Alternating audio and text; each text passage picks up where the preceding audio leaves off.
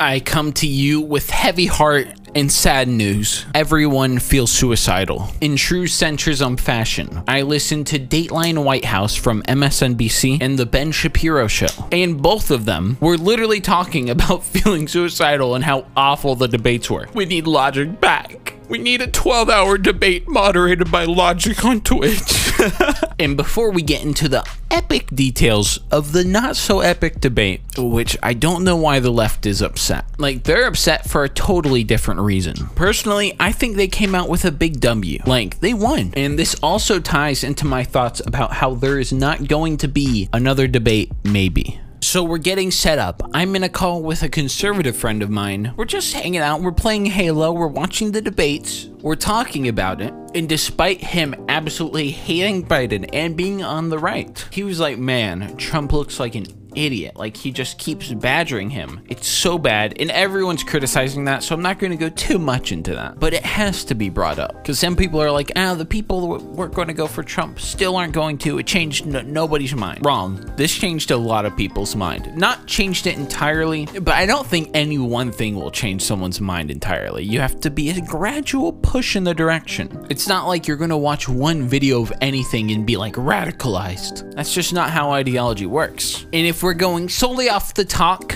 and not through like what's actually going to happen and speculation like that, but going off just what was said, Biden looked good. He's definitely did a good job answering Trump's confrontations. Even the mild things, like people are talking about how he threw a tantrum when he called him a clown. Dude, that was like the most reserved thing ever. A lot of people in the center and the right were both calling Biden weak for that, and sorry dude, that was kind of weak. Yeah, I call people meaner things on like fucking Counter-Strike, dude. This is the debate. Go in for the kill. But it's okay. The drugs they have him on to keep him alive are probably limiting his testosterone or something. Because he did have like some minor goofs, but they really weren't that bad. He didn't really fumble at all, which was to be expected because a lot was on the line. So many people watched this, and this really did mean a lot to a lot of people. Conservatives are downplaying it, but Trump took a massive L last night. At first, I thought it was 50-50, but after analyzing it more, there were a couple like little decent Trump points, but even the parts his base likes were just bad in my opinion. Like, I will admit, the smart clip of him is hilarious. I love that clip. Don't even say smart. It's great, but it's not a good look.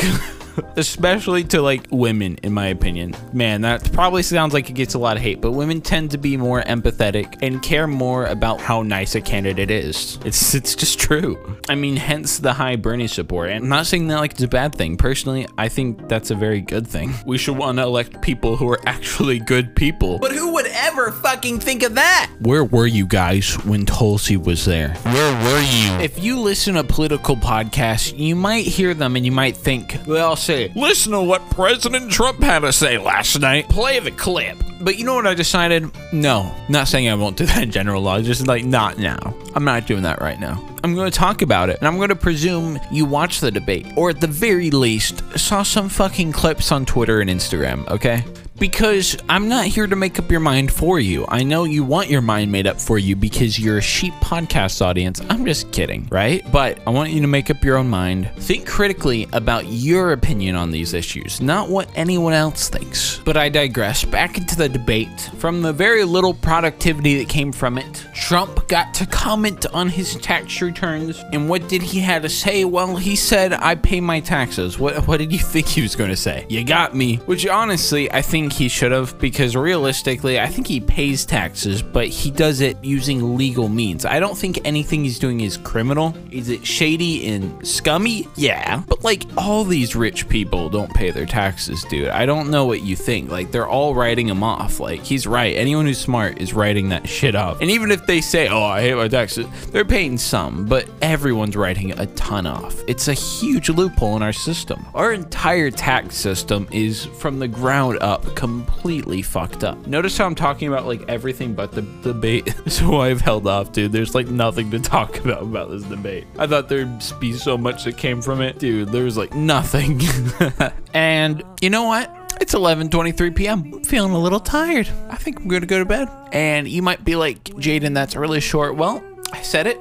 I cut it all together, stitched it together, made it a final thing, and it's short. Deal with it. When you're done with one podcast anyways, you go listen to another one. That's like what everyone does. It's not like, all right, nothing. I have a short attention span. I like short content, and I won't let anyone tell me podcasts have to be long because there's no visual element. I do what I want. Subscribe, follow on IG at FreshJuck. See you whenever I feel like saying something. Peace.